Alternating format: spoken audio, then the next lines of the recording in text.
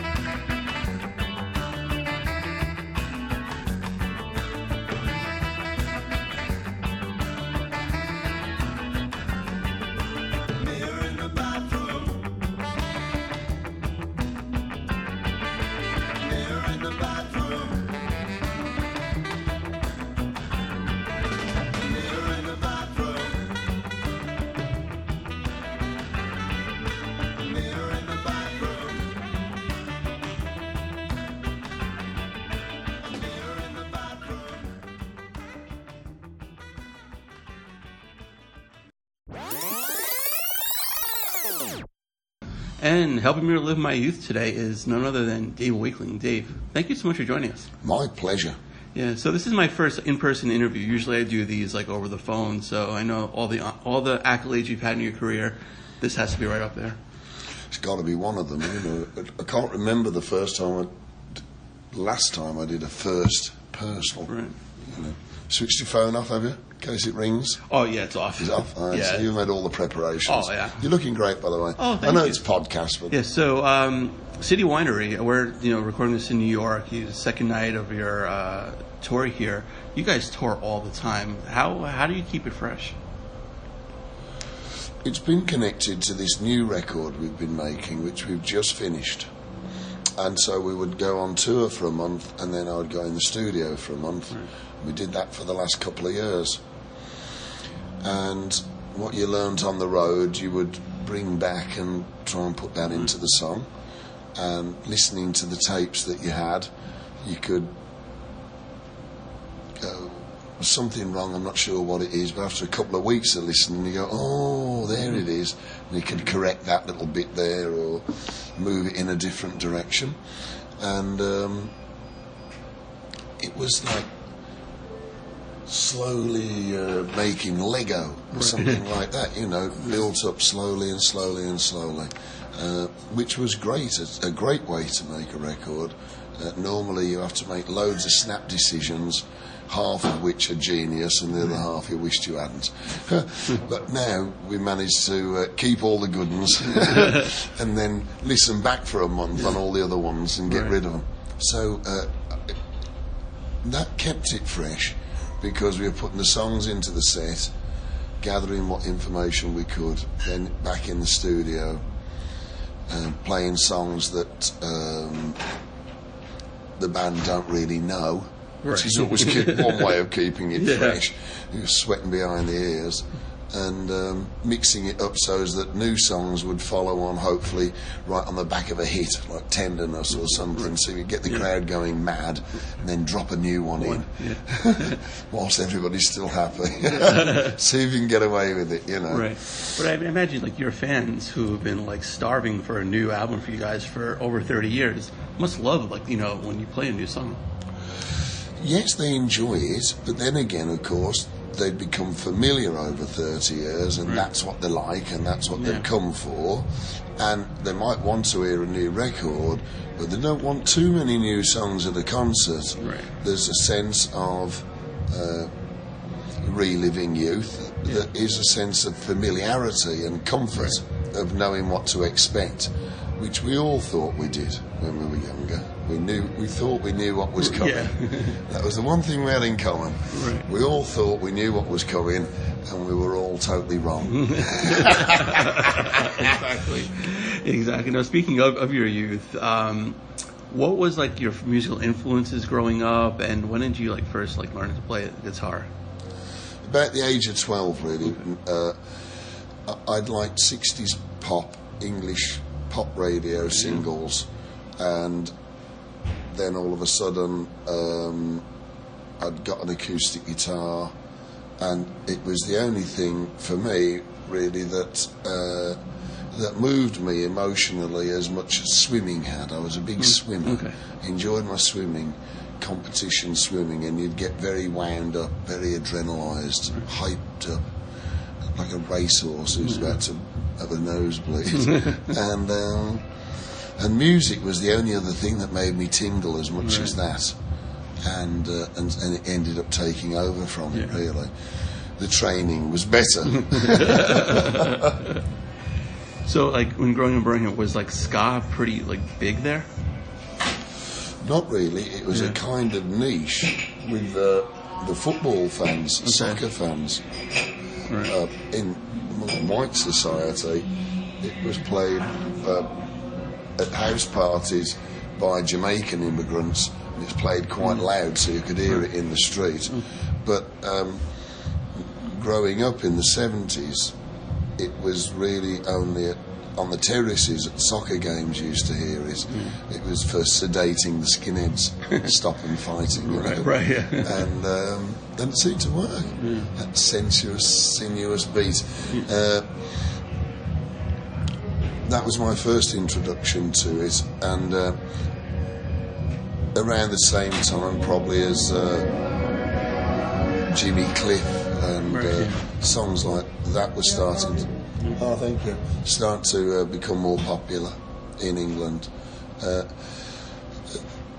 England in the 70s was kind of grey, you know, I mean, in every possible sense of the word, it was kind of grey, and so a flash of Caribbean colour in music was a real jolt. Whoa, what? Whoa. I could taste a pineapple out of nowhere. What was that? You know? And it was kind of seductive. Now, at the same time, Birmingham, where I was from, was very much the epicentre of heavy metal. So Led Zeppelin, Black Sabbath, Judas Priest, all those sorts of bands.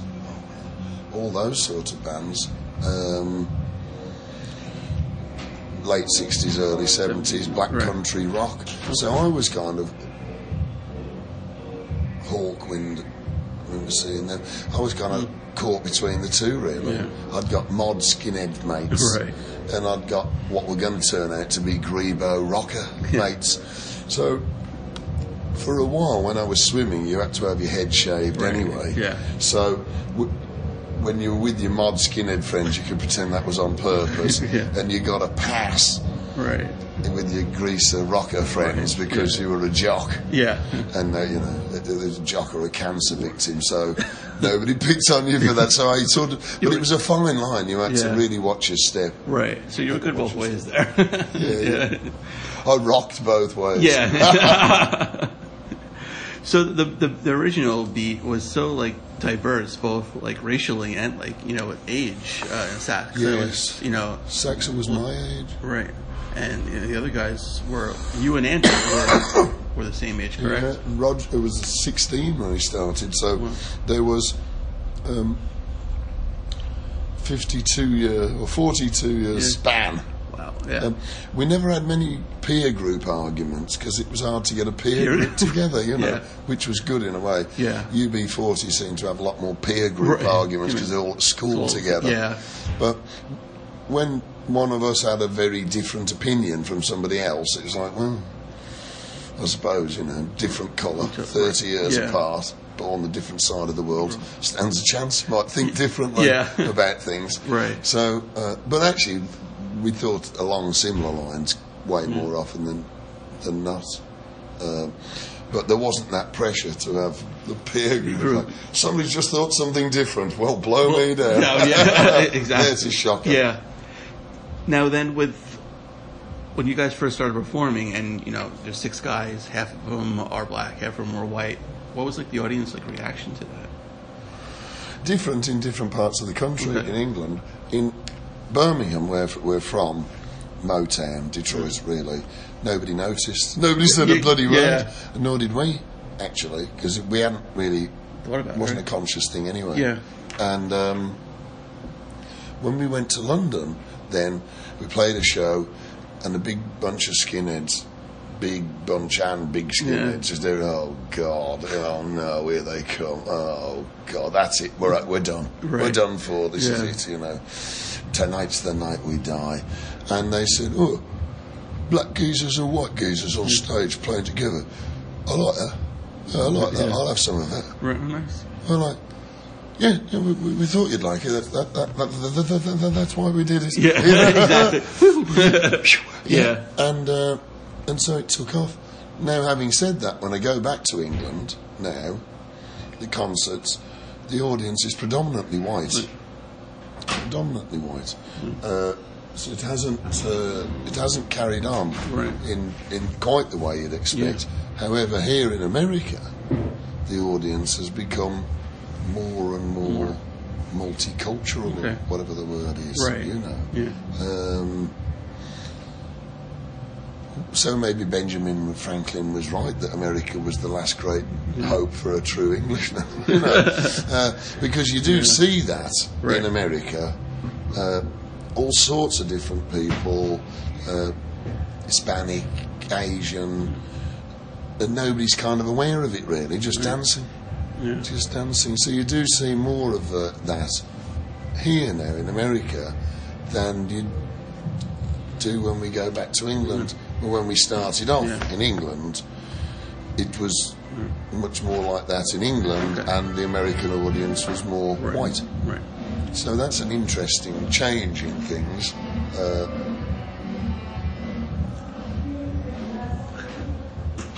It's like a door opening contest, I think they've got. Yeah, exactly. They've got a special on at the City Winery. Anybody who can open the door over a dozen times during an interview gets a special apron. Yeah, exactly. You get $1 each time you go over. A new corkscrew thing. A special handmade cast iron one from France. Right, exactly.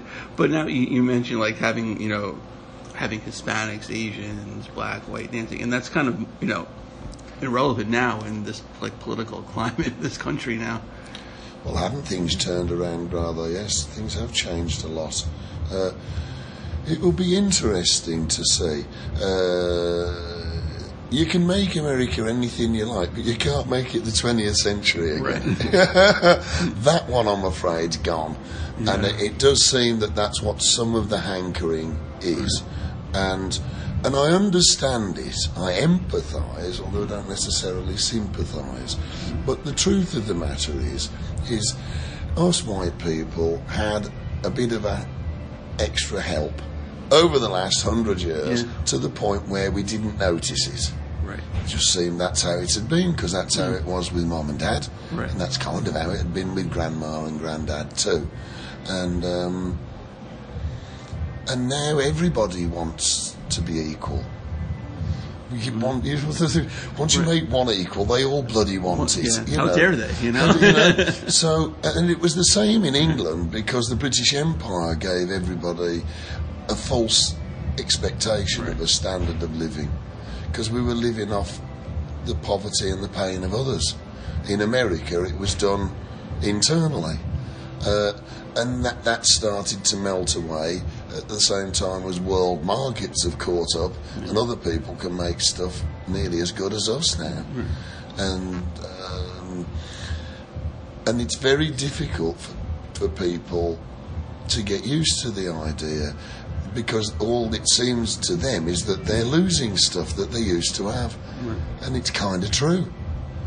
And that's unfortunately where dictators get their followers. When there's no escape, really, this is just the way the world goes. They had an unfair advantage. It started to run out. Rather than say, wow, we just got a free ride for the last 200, 300 years, start moaning about it. It's not fair. It's not fair. I thought I was meant to get more than everybody else. I'm meant to be more equal. But you do feel for them. And, especially people who don't look much beyond their own circumstances or their own neighbourhood, and they see it diminishing and they don't understand it, and they see loads of other people coming in from the rest of the world. Well, it must be them then, eh? No, it's not them at all. It's not them at all. It's the way money moves. And I just saw something on them. But all the money made last year, 80% of it went to the top 1%. So it's like, even when we're doing well, it's not getting shared about. It's going to the top echelons of people, and that can probably not be sustainable forever. People are going to get cheesed off, aren't they? It's we shall see. The world has got a lot better, and looks like it's got a lot worse all at the same time, really. And just in the last couple of years, it's everybody thought it was getting post-racial, not really, but getting there, and but things didn't work out that well often. And now, 2 years later, and voices are a bit more free to speak their mind, shed their poisons, you can see why Obama got nowhere, because now the resistance to him is way more vocal. Those were the people who wanted to undo everybody's shoelaces and trip you up, who was going around the corner going, see, I knew it would work. And it wasn't because he was black. Well, it turns out it was. We knew that. Exactly. You have president for 8 years. You're always going to get a direct opposite right after. You usually don't have continuity.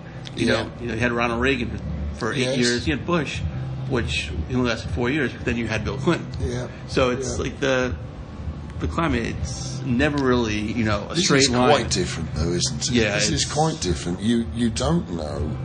And maybe this is the conscious part of it. Already, it's a bit difficult for the world to know how seriously it can ever take an American government again. Because what if that difference is like somebody's going to come in 4 years' time and say the exact opposite again? It's like, you guys are like yo-yos. Tie my nuclear weapon to you lot. So, but now I don't know, with the stuff that's going on, I'm not sure how many Americans are ever going to take it seriously ever again. And that's more serious. Because if America doesn't start taking its own political system very seriously, then probably the rest of the world is doomed just by default. By the backwash of whatever mess we make here, it'll just soak everybody else. The rest of the world is just sitting back, eating popcorn, just watching this whole train wreck. But lots of things have got better. Lots of things have got better. You don't necessarily have to get beaten to death for beating gay now. You can marry who you like and have arguments, and there'll soon be a gay divorce court TV series, which I look forward to. And you can smoke pot most places. you know, without having your life ruined. Growing up as a teenager, those things would have seemed impossible. Yeah. You know, that would never happen, Right. you know. And although it seems as though the world's on fire, the fact the murder rate is going down and goes down every year, and the literacy rate goes up and goes up for women in particular. Right. So there's almost literacy equality now around the world. So on all the things that really kind of matter, we've got much, much better. But in our local politics, it's a real test now. It's a real test. We're going to have to watch our steps, I think. Yeah. We're going to really have to watch our steps, because they could create a lot of mess, be very hard to clean up afterwards, you know. And we're all going to be left in the same boat, Right. you know. The end of the joke, but who's going to pay for the wall? Well, the working class is going to pay for the wall. Of course. The same people who paid for and built every other fucking wall in the Right. history of the world, and then line up quite happily and lean over the wall and fight to the death over it, Right. if asked to. Those are the people who pay for the wall. All the rest of it's nonsense. Yeah. We know that. Right. We've seen enough walls. We know walls. Right. I mean, it would seem. We were talking about the Reagan 80s, and that was sort of my youth. There was an optimism that I would imagine there was an optimism about the American dream there, that, you know, if you wanted to, Right. you could more or less have what sort of company you wanted. Right. Depending on how many hours a day you wanted to work, that's how wealthy you could probably be, you know. I don't think that's true now for people in the same situation. Whether it was true then or not, I don't know. Whether they were just bending the rules of capitalism that was already straining, and now it's sort of coming undone. Really, they don't seem to be able to make it work. It might have run its course, who knows? I'm not sure. But there seems to be more goodwill and more educated people willing to work together than ever before. At the same time, there seems to be more noise from people who want to write in block capitals and can't spell as one of the main 2 rules of joining their club. Yeah. You know, and it's hard to. When people get scared, they'll do crazy stuff, won't they? You know, and if they start moving as a herd, sheeple will do really weird things. We've seen it time and after in history, and when people feel like their cultural identity even is being threatened, then you can get them to do all sort of monstrous things. Yeah. I mean, we had that, you know, last summer, last few summers with the police shootings, and then the Trump, you know, running. They had a lot of those white supremacist groups, and it's now with the gun violence in marches, they had all this, you know, peaceful protests. It's a hard sell, isn't it? White supremacy. Yeah, I mean, God. I know. I agree, but then we don't never send our best agents either. It's like we would send better salesmen in there, you know what I mean? It's like snaggletooth. It seems a bit of an odd idea, really, and how America's the proof that we're better off together. That's what made the difference. That's why America did so much better, that it had got so many different types of people integrated into its system. Is that why you decided to stay here? I think it was, to be honest.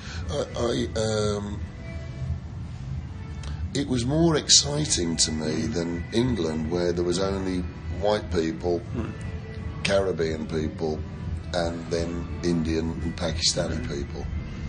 Now there's more. But at the time, when I would come to America, it was like, wow. It excited me. Not only did it excite me, what excited me was that they managed to get on, most of them. You know, grandparents from all over the world, parents from all over the country, and everybody more or less managed to get to work and get back, and it kind of worked. I thought it was ever so grown up. But of course, the news, blood sells, so you only hear about the people who don't get home, the ones who got murdered, or the ones whose car got hit. Yeah. But 99% of the time, 99% of the people get there. Even the ones who can't read manage to drive there and back. It's remarkable. Yeah, right. It's not gridlock; it's a miracle. But no doubt. You could get disappointed. I suppose everybody's youth is idealistic. Right. We did see things that were wrong. This endless state of war did seem useless. But you would have thought, and I think a lot of people involved in the hippie revolution and the punk revolution, and I got to see a bit of both, you would have thought we were going to leave a better world for the next generation than we have.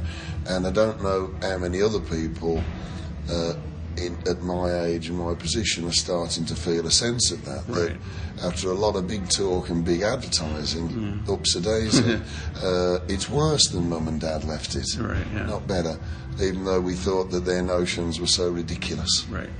And so whether that's to do with our own mistakes or the fact that so many of them, not me, were loaded at the time they were trying to solve the world's problems, who knows, that could have had something to do with it. Or maybe some of these systems that we're working under are just outdated and they don't really work very well anymore, unless you keep shoring them up with loans. And it doesn't seem like it works to me. Not that I'd know how to make it work, but something don't look like it's working. And sometimes you think, well, working people are not required now. Automation has decimated the workforce. If they're going to have factories in Michigan making something, it's probably going to be military, and it's probably going to be robots building it, there's not going to be trackfuls of people putting panels on tanks anytime soon. So it may be that the working class is just being killed off. It could be a culling. It's more obvious in England, where they've just slashed health benefits for elderly, and all of a sudden loads of old people are dying much earlier than expected, but they don't know why. It's just out the blue. It seems like it's on purpose to me. If you look at people who did manual labour and you see the attacks on them, it sort of corresponds, and it corresponds in England. So I think the squeeze is on. It's like, your services are no longer required. Could you hurry up and die, because we need the space? I don't know. Sometimes I think, well, don't be so ridiculous, Dave. That would never be the case. But time after time after time, you look at policies being instituted, and if you were to say, well, if you wanted to silently kill off the working class without ever admitting it, what policies would you use? And you go, well, those ones that they're doing. Exactly. That's what I'd do. They're working just fine. So it's hard to tell. I don't know. And maybe, is that how people, is that how they work? Is that how they operate? They go, well, this is how many people we're going to have in 50 years' time. This is how much grub there is going to be. This is how many workers we need. And we've got to get rid of all this lot, else we're going to have too many mouths and not enough processed food to give them. I don't know. Is that how they work? Is that what social engineering does? But it does appear that whole tracts of society are being given up on and being made ready for obsolescence. Kind rather of like than trained up for anything. Unless it's scrapping, fighting. You could probably get a job fighting. For a society that doesn't care about them. Which is pretty much, key now in America with their, the military. Well, you would hope for better, wouldn't you? You would hope so, yeah. You would hope for better. America's been such an inspiration to so many people around the world, and it's a shame to see people let down, whose hopes were built up. Other people take the Statue of Liberty seriously. Even if we don't anymore. Right, exactly. Other people imagine looking at that and going, symbol of hope, you know. The hope and freedom and human dignity, all those sorts of nebulous things promised by the e pluribus unum notion. What happened to that? No, gone. And yet, how did it end up with the world's strongest army? E pluribus unum. Socialism in action. Right. Life's at Lyra and Israel. I don't know what's going to happen. No, in some ways, nice to relive our youth. In some ways, I'm glad that I'm not going to live another 50 years to find out. Yeah, right. That's a bit mean. Yeah. But some of it doesn't bode that well. No, this current path, you know, it's scary. It's, I want to say exciting, but it's certainly, you know, fascinating to see. I suppose these midterm elections this year will tell us a great deal about the American psyche, because everybody's nerves have been definitely rattled, and a lot of consciences have been pricked, and a lot of people have had to think about their role as Americans in terms of America still being the leading country somewhat in the world, and their responsibility, not as the world's policeman, but as kind of the world's leader. You know, that's. You get to be Miss World, you have to go by the rules, don't you? You know, and we shall see. I don't know that some of the Democrats are much better, but I think something's going to happen where the voice of the people can be a little bit more heard. Right. You'd think that everybody's got a safe full of guns. Only 22% of people own guns. Right. They just got bigger mouths. They just shout more. It makes it sound like. And even of those percentages, it's the people who've got rooms full of guns. They're the people who send the numbers up into the millions. A fraction, a very small number of quite disturbed people, really. If you need that much protection. You know. And that much protection against your own government, then you're probably living in the wrong country. I know, totally. I mean, I'm for the Second Amendment, in which, you know, I'm totally for people having 18th century weapons in the house. Yeah. You know, I mean, because that's fine. Get your musket. Right, protect your family. You don't need an arsenal to protect your family. No, you don't. It's more to do with mental health, isn't it, really, insecurities. Right. And I don't really buy the. I'm for the Second Amendment as well. I actually think it's made America a politer place.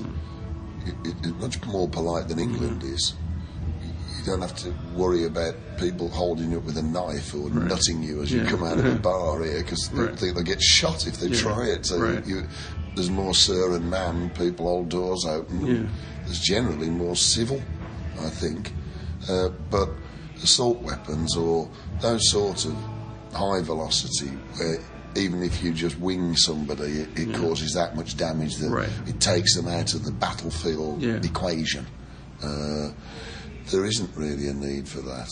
No. They're not much good for killing animals with, and they're only for hacking people to bits with in, you would say, military situations. And I have a couple of friends who are that way inclined, but I'm like, if the army singled you out, that's the next one we're going to go and get. I said, me and you would be putting our fresh new camos out the dryer on the street and go up. Do you ever see the film of Waco? I was like, if the government ever was to choose to take you on, you know, I'm not betting on you. No, exactly. Yeah, but if we're all armed, I was like, they just kill the first 10 of you and tell the rest of you to put your guns down and you would. Absolutely. Please.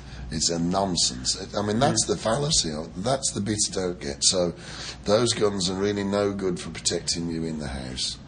And they're no good for protecting you against your government. Not at all. That's just... So if those are the two best reasons, it's not really a very good reasons, are they? You know, arming teachers. No. I mean, my wife's a kindergarten teacher, and, you know, there's no way in hell that she would pick up a gun. Policemen aren't paid enough to carry a gun. No. Never mind about teachers. Exactly. Exactly. You know, and if they want to have an armed policeman at schools, that's totally fine. You're not arming a teacher. You're not arming a 50-year-old woman, or you know, no matter how old, someone who's nervous to teach kids, let alone shaking your hand to fire a gun. Just this last week, a lad runs into the school with a handgun, right? Shoots a girl that probably had some sort of romantic affair with. I think somebody else got injured, and then some rescue emergency officer took the kid on, shot him, and he was dead as well. That's a victory. Yeah, that's as good as it gets. That's when it works. There's only 2.5 dead. Right. In school. Yeah, I know. It's got to be better than that. That's a victory. Yeah. So I know. It's sad. It really is. I mean, I live 20 minutes from where Sandy Hook took place. Oh yes, yes. We've had people that from close by there at shows. Right. And that was probably the most striking because of the age of the children. Made it all the more spooky, didn't it? You know. But nothing changed after that, and hopefully now with all these kids from Florida who are about to turn, voting age, they'll make a difference, and they'll hopefully. I think it will. I think it will, but there's also world forces at play, isn't there? And sometimes the country will be going along nicely, but then stuff happens that makes the country change course, and you don't know how much of that is on purpose or how much of it's by design to get people to respond in a certain way. I mean, I thought it was meant to be the fake news. It's always been fake news. They wouldn't bother putting on a show unless they were trying to convince you of their point of view. Right. They never just give you the facts. Nobody's going to bother doing that. Right. It's funny you mention that because, I worked in TV news. I worked at Al Jazeera America. Oh yeah. For 3 years. They stopped that now. They stopped it. Yeah. Why was that? 2 Arabs sounding a name, was it? Well, it's pretty fun. Yeah, that totally, and algebra. We hate that. People are just. You should stop teaching algebra. Yeah, oh God, oh my God. Yeah, my son's doing that now, and it's like I can't help you at all. But they blew. That was a guy, wasn't it, as well? Al Jazeera. Yeah, right. Al Jazeera. Yeah. That was a person. That was. Right. They were run by the Qatari government. Oh, was they? Yes. Yeah, and basically they blew $2 billion in 3 years. Wow. Yeah, and it's a great channel. And it was enjoyable. Quite balanced? It was balanced. Quite balanced? Yeah, they just reported the news. Yeah. After the network shut down, I worked at Fox News for a little while. Really? Talk about, the other end of the spectrum. Half the people there don't believe the bullshit that they put up, You just have to kind of laugh it off and, and especially on the local ones. Do you work on the Fox local affiliates? Or No, the Fox News with Hannity and all those characters, that was for a little bit. It started off as a joke, didn't it? I always thought he was an odd bod, though. What's his name, the Australian? Murdoch. Rupert Murdoch. The song on the Beats' second record, Cheated, was about Rupert Murdoch when he owned the Sun and he bought the Sunday Times. It was like, that's the end of it. And he started to buy British institutions now, and he'd made his money off having women with their tits out on page 3. You know. A Valentine from a politician. 3 pages of your dog's ambitions. The stabbed lover and the furious bunny. You stare too long and your eyes go funny. Yes, I agree, we're reading tissue paper, but we can talk about real things later. Cheated. We're the criminals who want your sex life. Cheated. Read about the teens crying all night. Blood borders with the latest plane crash. Girl shivers as she hears the car door slam. TV guides you through uncomfortable questions. Doctor advises it's the commonest problem to change the truth until it's worth money. It's a joke, but it's not that funny. Cheated.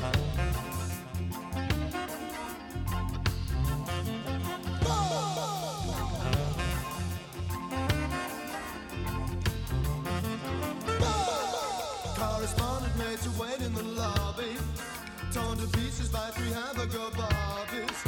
Young swingers in the sundialing times, sweeping the nation with a dance called the breadline. It's in our water and our education. We are a president to association. Cheated, cheated. Change the truth until it's worth money. Cheated, cheated. It's a joke, well it's not that funny.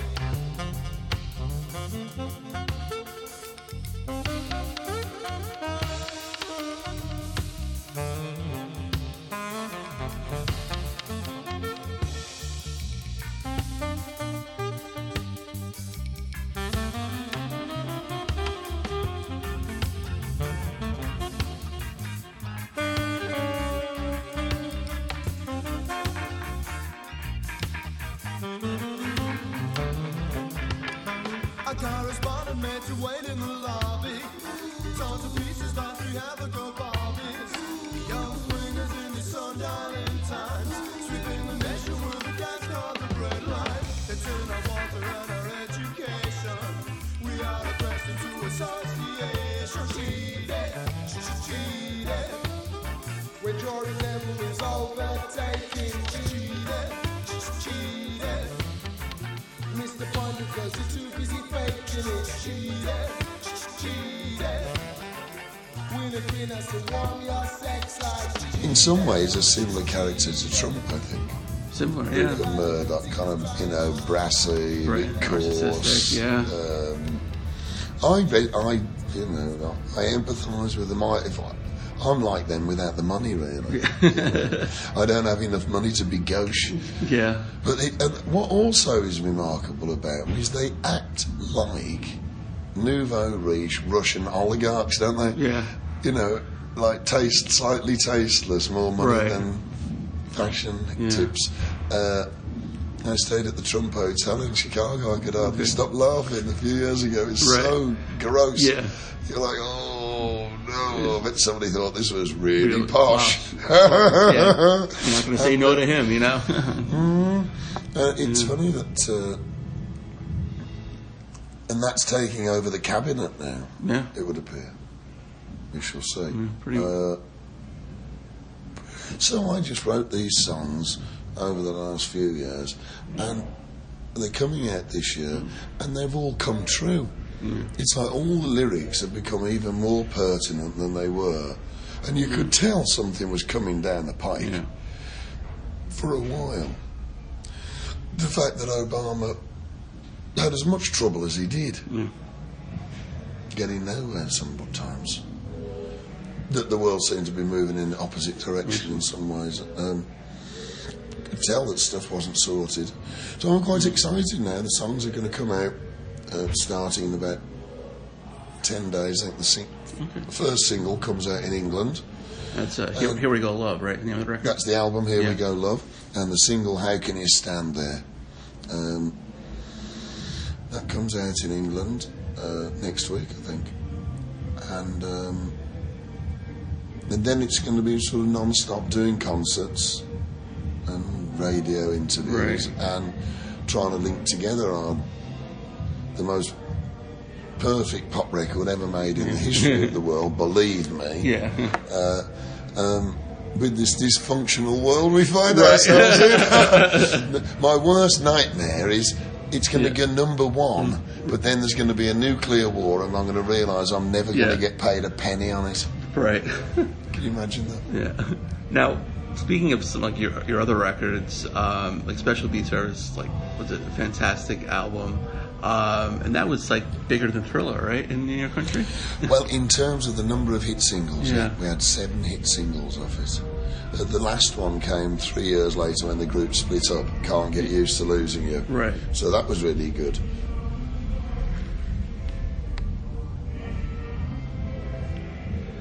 They're rushing the chorus for me. Right. It's Sasha's song, but it's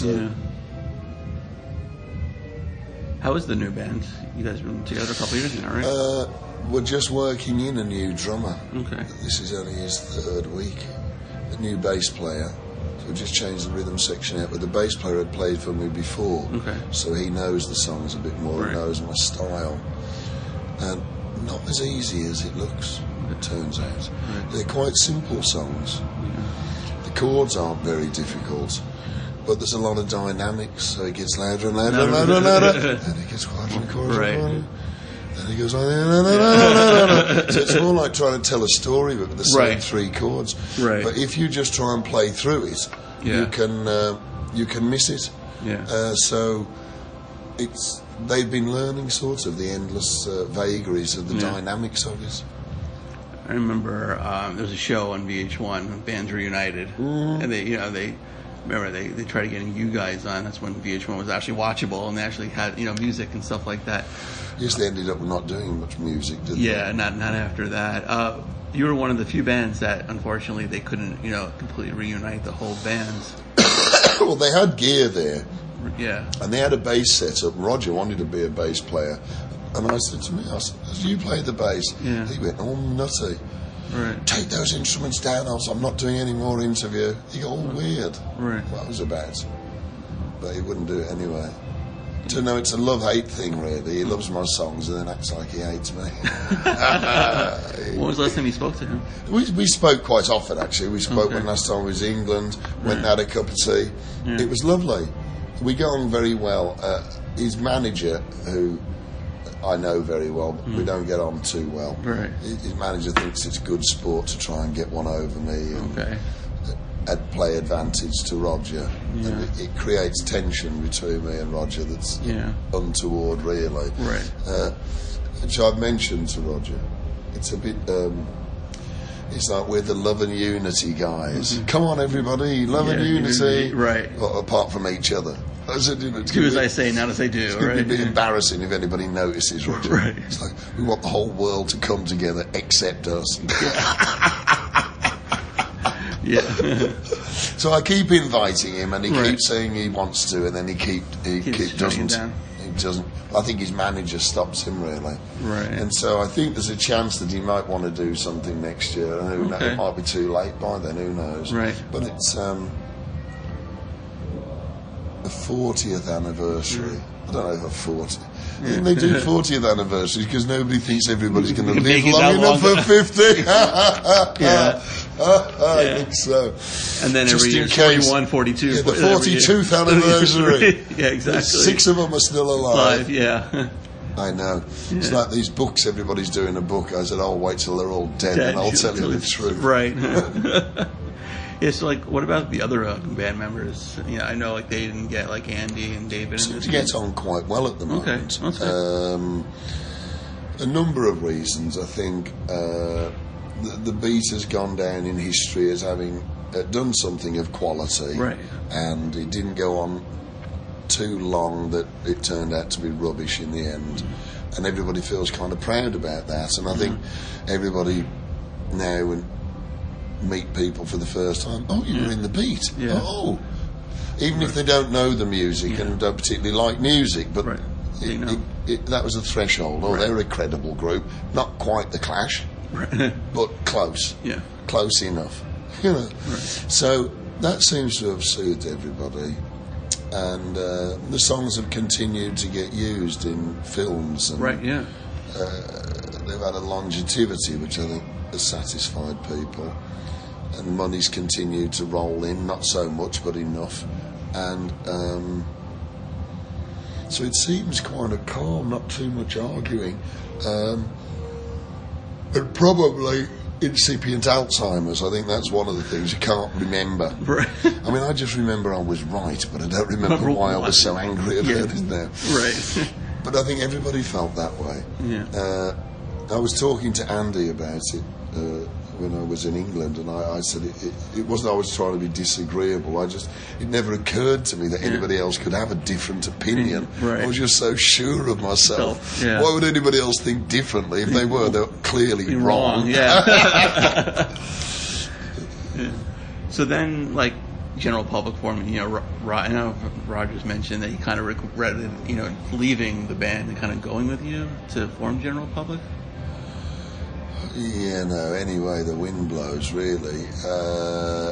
I think that's based on the premise that if he'd have stayed there, he would have suddenly become Roland Gift and would have made as much money as Roland Gift. Right. If you carefully read the interviews, Yeah. I think it's that he thinks he would lost have out on millions of dollars. Right.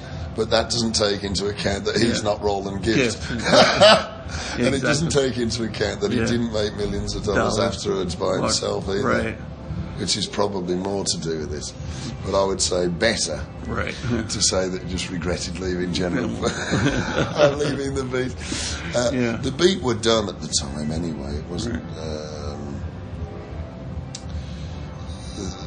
Some of the band wanted 2 years off, and they took 2 years off in between that and the Cannibals. Right. And me and Roger had got kids, just started. I had insisted it was a socialist endeavour. Okay. I'd got no money for 2 years off, Right. and he didn't take long to say yes. But then when Fine Young Cannibals got more famous than General Public, then he started to regret it. Right. Could I have my each way bet back now? Yeah. No, that's the whole point. Because you guys went like basically right to it, and when the Cannibals kind of came out, you guys kind of were like fading. Yeah. Yeah, that's so right. he really didn't pay much mind to that while I know. the Iron was hot. But then you mentioned different movie soundtracks, a bunch of John Hughes stuff, She's Having a Baby, I mean, Ferris Bueller, that great scene.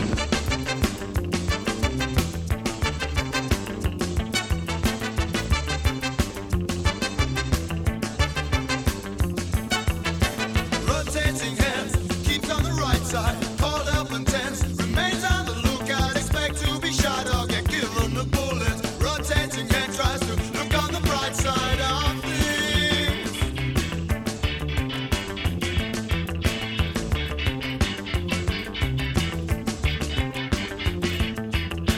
Rotating hands, friends in high places, no need to guess what he's got in that briefcase. A mind like a gin trap, one swollen ankle. Rotating head tries to stay on the right side of things, on the right side of things. Living on tiptoe, waiting for the next step. The wages are there for the life for this little head.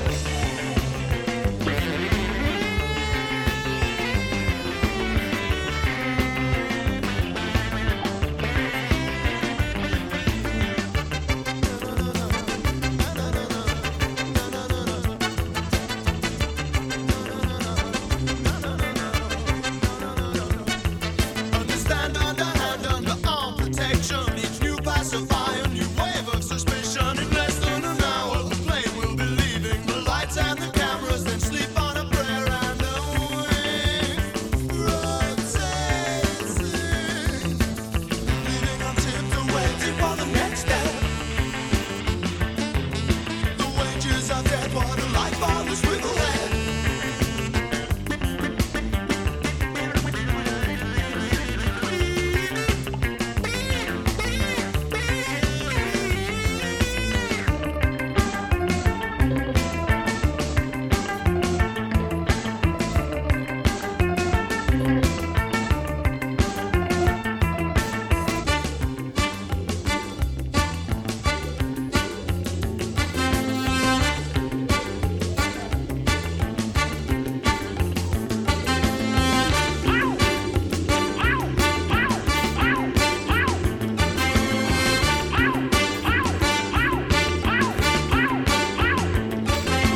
Rotating head, look on the bright side, called up and tense, remain on the lookout, a mind like a gin trap, one swollen ankle. Rotating head tries to stay on the right side of things, that's the right side of things.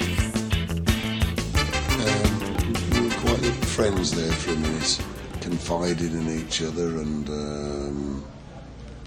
we were both having our first child at about the same time, so we talked about that quite a bit. And he made that film, She's Having a Baby. It was at our sort of mutual experiences in there a bit. He'd wanted to be a musician, he said, not that he wanted to make films, he wanted to do music. and seemed kind of jealous of people who did, Right. although we were completely jealous of him because he got to do films. I didn't know why he'd stopped making films. I never understood. Right. Because I mean, his films were like so epic, and he just stopped. He had made a finished nice, run. gentle point with You know, them. yeah. Behind what was happening in the film, you were Right. left with a certain moral Yeah. sense. And he always used music to supplement that. He did. And he was masterful at it, so I don't know why he stopped. Right. I'm not sure. I suppose the pressures of Hollywood and the double guessing that could go on. Now he was a success. Perhaps making films wasn't as much fun for him when you've got marketing meetings changing the way the film should Right. go and what's the demographic. Yeah. I know in She's Having a Baby, we ended up doing the song a couple of times because all of a sudden, the demographic shifted. We're not singing to them anymore. We're Right. singing to this bunch But- over here. yeah. And oh, sorry, didn't know. Right. Maybe that did him in. He never told me anything about it. We were friends and then drifted apart, and then never heard anything more from him until I heard that he'd died in the park. Yeah. It was romantic, but not, I'm sure, what anybody was expecting. No, and definitely way too young. So your career kind of transcended my family, probably 3 different generations. So not to make you old at all, but you know, my mom, a big Smokey Robinson fan. Right. You know, she would take me to concerts. Yeah. My first concert was Smokey Robinson. So you know, your version of Tears of a Oh, that's Clown good. was brilliant because you guys made it your own. Oh yeah, baby, baby.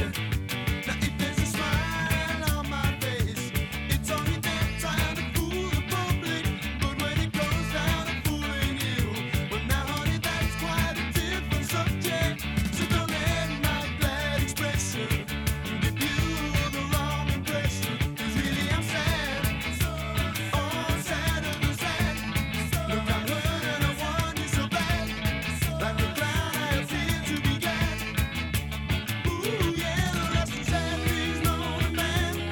Man too much sadder than the tears of the clown. When there's no one around. So oh yeah, baby, baby, baby. Oh yeah, baby, baby, baby.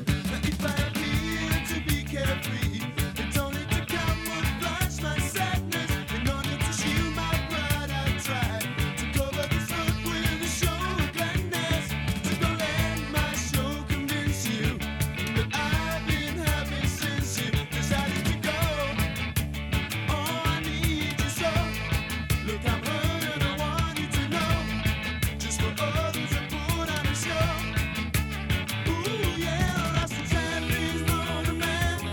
Man too much sadder than the tears of the clown. When there's no one around. So just like Pagliacci did, I'm gonna keep myself this year. Hiding in the gloom I try, but in this lonely room I cry the tears of the clown. When there's no one around.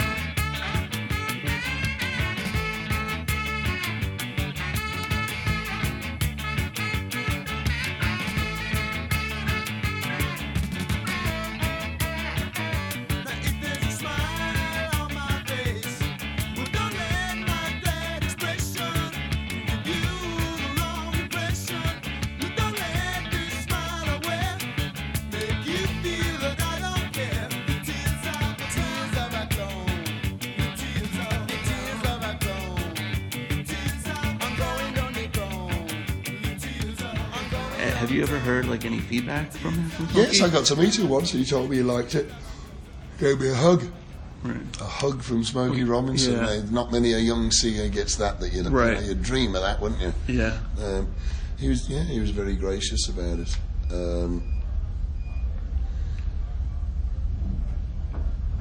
It's more and more you see people bringing their kids to shows. Right. And they say, oh, they really like it. And sometimes they're smaller kids. Yeah. Sometimes they're grown up in their 20s, you know. Right.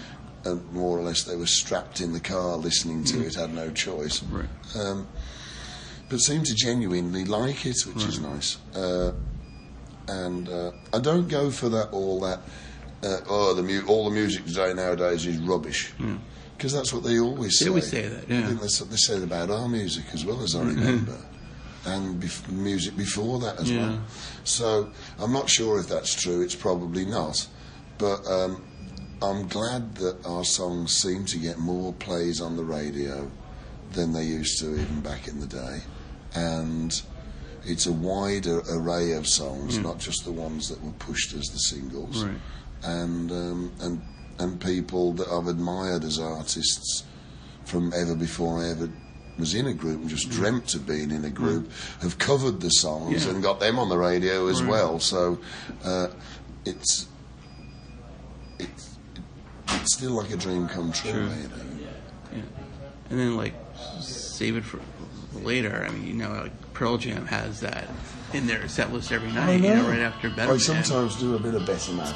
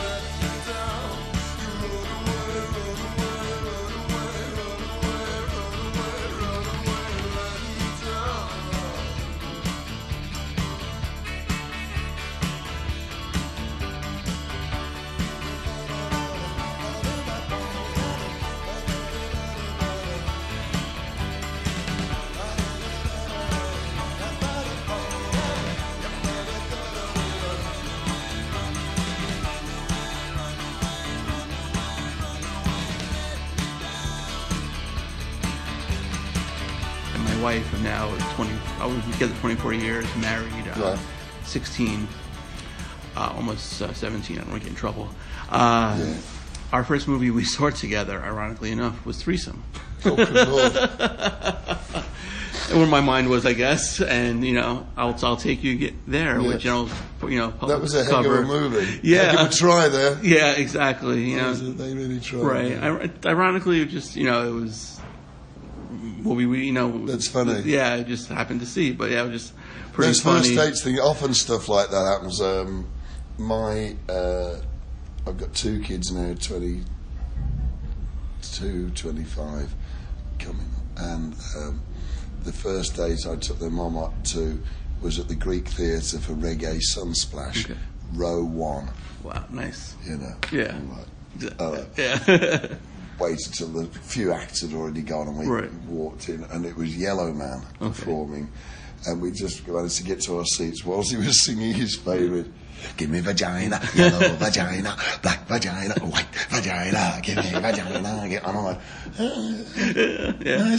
what's he saying? Yeah. Oh, no. I don't know. Yeah. Yeah. That's funny. Yeah.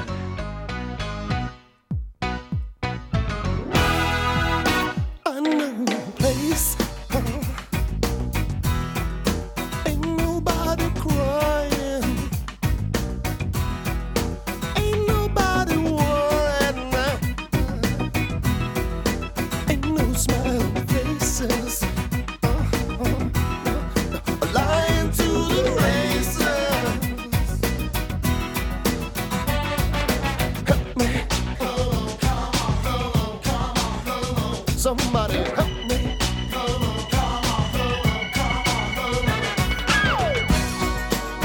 I'll take you there. I'll take you there.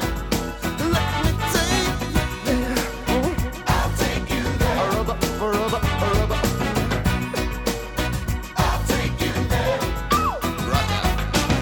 Cause this ya when you're in a rubber dub style. And this year when you say the well versatile. Everywhere me come, me say the people them a smile. Because me grow up as a disciplined child. Open me mind, open me heart. Come into me brain and make me breathe faster. All I know is you are mine. And me know me I go love you till the end of time. I'll take you there. I'll take you there. Rubber. I'll take you there. Let me take you there. I'll take you there. I'm gonna keep the station. And then my son, who's now 13, who's been a Scooby-Doo fan for years. Brilliant. Yeah, I mean, Well, I'm more of a your show- Scooby-Doo than a Beat fan. I was, a Scooby-Doo fan long before, Right. long afterwards. And that, like, cartoons transcended, because it's people think of, say, the Flintstones. My kids don't really know the Flintstones, but now Right. Scooby-Doo's been around for 50 years. Everyone knows Yes. Scooby-Doo, and you guys, had a great It ended up song of being that. played like that show got played 3 times in Brazil that year. It was like the favourite show in Yeah. Brazil. So it really made some Scooby-Doo history, which I was thrilled of. But you had to do it all in a day, which was okay, but they pushed you and prodded you, which wasn't so good. And I think I was quite grumpy to work with, but I got it done anyway. And but I didn't get offered another job. I noticed I didn't get called back on Right. that one. But which was a shame because I thought I'd Did a good job. took the brief that they'd given me and Yeah. encapsulated it well. In fact, it would have worked even better. What they didn't realise, they edited between the 2 songs to show the battle. But the way the 2 songs had been written, if you edited the one song over the other 2 beats back, they lined up and made this Right. whole different tune. So I said you could make a mashup by having Yeah. the songs run at the same time, but I don't think they fully understood. So they kept editing between the 2. Anyway, it worked very well, and I mean it's an honour to have. You've got your John Hugheses, you've got your John Cusacks, your John whatever. But Scooby-Doo, that's a different, whole different You know you game. made it. Yeah. That's it. Yeah. That's your zine. The Harlem Globetrotters. That's and all it, that, that's yeah, it, yeah. Jay Wiggling, yeah. That's it, yeah, exactly. And I had a Scooby-Doo blanket there Right. in the booth when I was doing Yeah. the vocals. Took it very seriously. Right. And that was a real honour. Really, I was glad to get that job, but that it turned out as well as it did. That was fantastic. Mind you, they pay you nothing, they own the songs, and they treat you like a slave all the way through. So that was a bit shattering. Right. Not so wonderful working under the Scooby yoke. Don't meet your heroes, right? Yeah, that's right. Yeah, he was all right with those Warner Brothers types. They were. And I'd been with Warner Brothers for years and years. I was like, God, I'm one of you lot. I was like, I don't know what I'd be like if I was a foreigner or a stranger. Yeah, right. I'm from the Warner Brothers camp. You're getting treated like this. Yeah. They're dreadful. But I think all the budgets are all scrimped and saved. And Right. They weren't. They wanted a battle of the bands, 2 live bands. When we came in the studio with instruments, they said, haven't you done all the music? Yeah. We're like, well, it's a battle of the bands. Well, most people do that on the computer nowadays before they come in. So you just got to sing it. And I said, but you said you want a live battle of the bands, so these are the weapons: drums, bass guitars, keyboards. Huff me. Yeah. Yeah, that was quite tricky. And then last question for you. You guys opened up for David Bowie. Yeah. And, God rest his soul, one of the greats. Do you have any memorable stories about touring with him? He said he was the best opening band he'd ever had, and that from the night before, and from the moment he went on stage, the whole crowd just went oof, like this. He had the whole crowd in his hand right from the very first song, and would we come on tour to America with him, and I sounded like I'd got a tennis ball in my mouth. I went, oh, which he probably heard quite a lot back in the day, but I'd never made that noise myself. And I couldn't answer. And he brought us some beer to the dressing room, some Red Stripe beer. And he gave us a really lovely write-up, a quote to use for the Best Of record. So it turned out to quite a fan liked what we'd done. And he'd been a hero with Honky Dory long before he was big and famous. I'd been a fan, so that was nice to get to meet him and him say that he liked what you did. The same as with Pearl Jam or with Pete Townsend. I'm a boy, I won't admit it. Finally, and he's playing your song 40 years later. It's crazy. So that sort of thing is really more valuable than anything else. Although it's hard sometimes to explain that bit to the bank manager. Let me tell you the Pete Townsend story again. See if that changes the figures any. No, still looking about the same. No. Let me tell you the time I met Scooby-Doo though. Scooby-Doo, Pete Townsend, a couple of the blokes from Pearl Jam. Exactly. No, sorry. Still not shifted. Still 7.8. So all right, back out on the road, right? Right. Yeah. Crank up the engine. We're going tears of a clown. But Dave, thank you so much for this. This was great, and my pleasure. And a special thanks to Dave for joining us today. You can follow the band on Twitter at EnglishBeat. Go check out their website, englishbeat.net. You can follow me on Twitter at TheFirstNoah19. Be sure to like the page Living My Youth on Facebook. You can go to iTunes, check out past episodes, and while you're there, please rate and review the show. A special thanks to everyone who's listening. I can't do it without you guys. And be on the lookout for another episode of Living My Youth real soon.